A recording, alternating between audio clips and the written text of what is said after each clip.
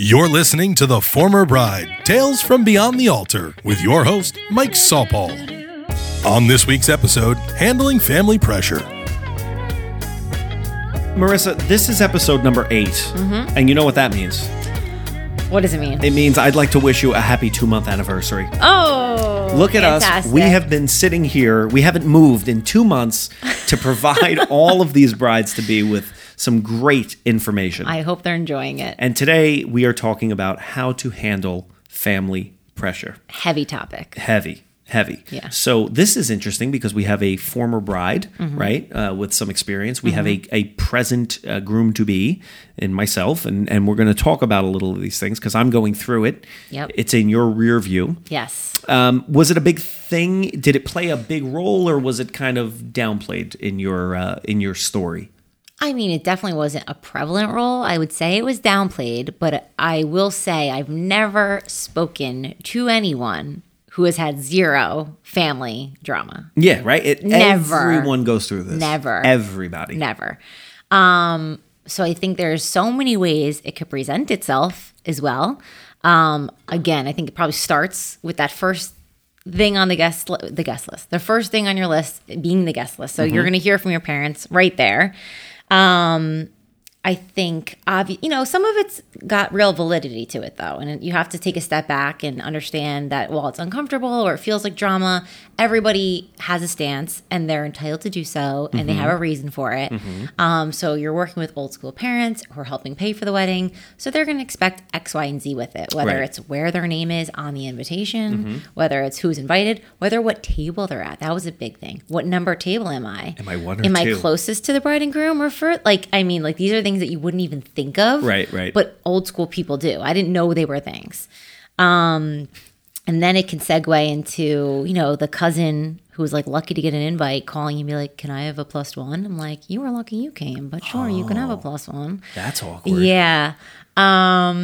It just keeps coming. And then, you've got the kind of, again, jerk cousin that doesn't show up and asked for the plus, things like that. Doesn't even end up coming. Yeah. I mean, it just keeps coming. So what's one mistake you made along the way that if you could go back, you'd tell yourself to avoid?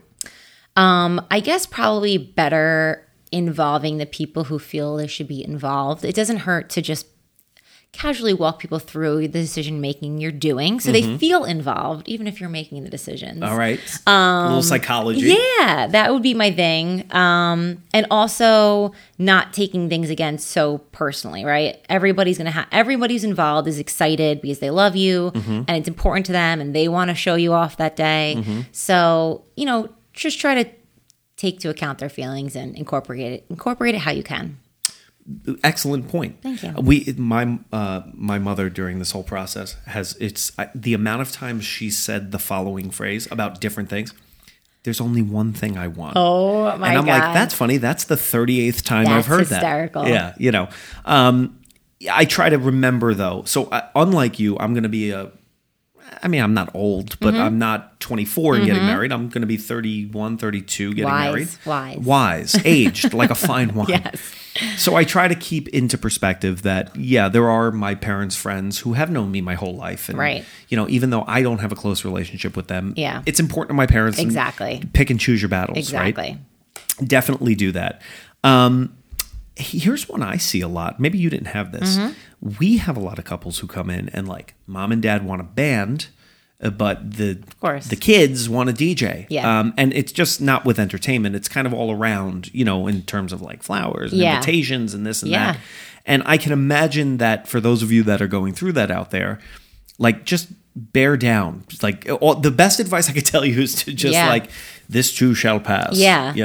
And it gets very tricky if they're paying for it, especially if they're paying for it in full. And it's they want a band. That's a very hard conversation to have. Right. So I think everybody needs to step back and kind of articulate to each other that at the end of the day, it is this couple's wedding. I mean, it has to speak to them. It doesn't hurt to everybody stop, take a couple of breaths, and go back to the very first thing my biggest piece of advice is, what do you want out of this day? Exactly. Right? Exactly. And who are we trying to please? And the parents should be saying the bride and groom, and the bride and groom should be saying our guests and our family. I think everybody should be thought of. Yep. That's a great piece of advice. Yeah. The more go with the more concerned you are with others, If everybody does that, exactly, right? Everybody's happy. Exactly. And I think another thing with keeping family happy is giving accolades where they're deserved, right? So if your mother-in-law wants to pay for the after party, you should highlight that and make her feel special about it. So let her sit with you and pick the menu for the after party. And then after the day passes, send her some photos of the after party, thanking her for it. Anything that somebody had a hand in, like articulate that you saw them doing it. So if I saw my bridesmaid handing out brochures and I'd even ask her to do that, or helping my groom's grandmother to the bathroom, just like let people know that you saw them, because they didn't have to go out of their way on your day to do these things for you. Yeah, and that's a good point. I would say the one place where I would hold firm is think about the number of speeches you're going to have. And a good way to, because again, it goes back to, timeline, that timeline of the reception, right? Yes. Everybody who's had a moment and paying for it or whatever, and they want to speak, and that's great, that's fine. Yeah. Think about doing it at the rehearsal dinner. 100% with you. Move some of the family stuff to the rehearsal dinner. Let your aunt grab the microphone. Yep. Because nothing kills a party more than 5 45-minute in total long speeches. It's like, it's killer. It's kind of one of the few things that I think people can recall. I feel like when you leave a wedding, you're either like, it was awesome, there was so much food and great music, or you're like, it was kind of shitty, there wasn't enough food, and holy crap, the speeches were 45 minutes. Yeah, or if you're from an Italian family, you go to a great wedding and you still walk out talking shit. Oh yeah, absolutely. Trying to take some money out of the envelope. Yeah, naturally. Yeah, I'm not waiting to stuff the envelope. Yep, exactly. Oh, I love it. So look, those of you going through this too shall pass. Take a breath. Involve your loved ones. Walk people through your process, and it'll all be okay. Exactly. I'm starting to get sad because we only have 2 of these left. Oh no! I know. And then I'll never see you again. I think is what happens. I think so.